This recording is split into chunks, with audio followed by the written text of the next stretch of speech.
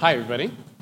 I've been managing virtual teams since 2007.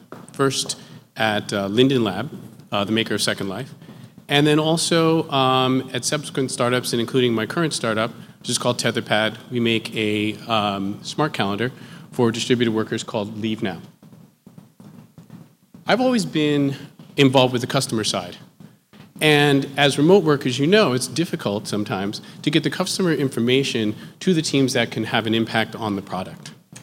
And you can't rely on coffee clutches and brown bags in order to be heard. But the other side of it is also true, that you're in a competition for people's attention. You can't snap your fingers or look over somebody's desk to get their attention and make things happen.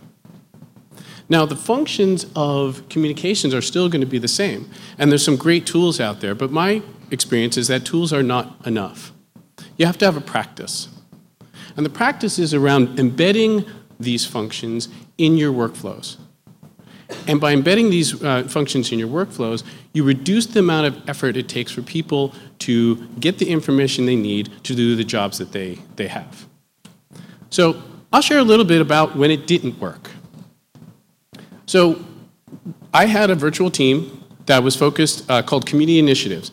It was across multiple time zones, across multiple countries and multiple languages. We even built ourselves a virtual fire to gather on a weekly basis. It was really fun.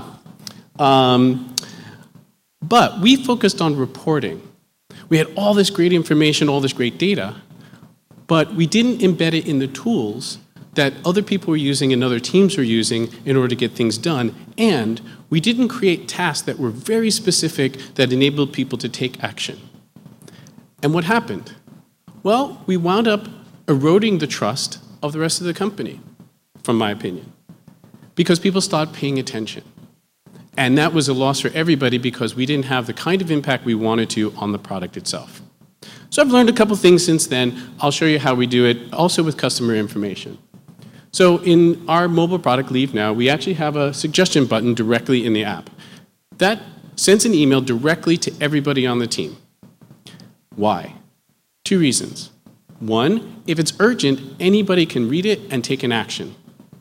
Second, by having it all come through the same channel with the same title, it's easily searchable. So someone like myself who has to search for this information can tell trends based on just the email thread that's going on. So let's take an example.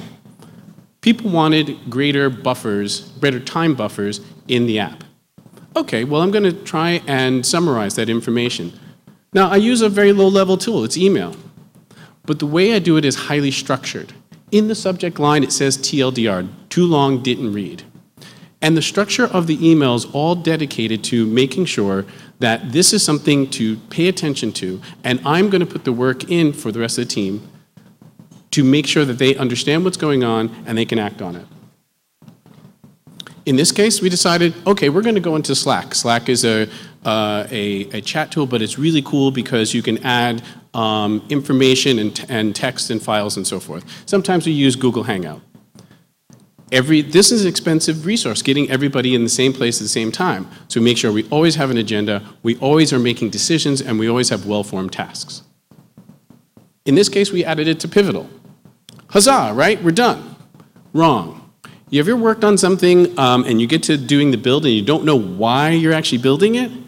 Well, what we do is put all that context into Pivotal, including the original email that came from the original customer. What it does is that enables the person building to just simply scan the information, all the context is there, and they can spend those valuable cognitive resources building, not reading. Finally, we summarize all the information in a weekly email. We call it A's and O's. It stands for achievement and objectives. It's a simple thing. You send an email in there, you send an email. Achievements are the things you did last week, objectives are for this week. There are three statuses: done, not done, and partial. All this is searchable, so now I understand exactly what people are doing, and it's very easy to spend the time doing it. So, we're all here together, and you all have to summarize Office Optional probably for your teams. So I have a challenge for you. When you think about your communication, ask yourself three questions. First, will they get the context? Your practice is brevity. Second, Can they find it? Your practice is consistency. And third, can they take action? Your practice is to create well-formed tasks. Every single good communication is like a deposit of trust between you and your team. Will enable you to be heard and for their attention to be honored. Thanks very much. Try it. Shoot me up, hit me up and see how it goes. Thanks a lot.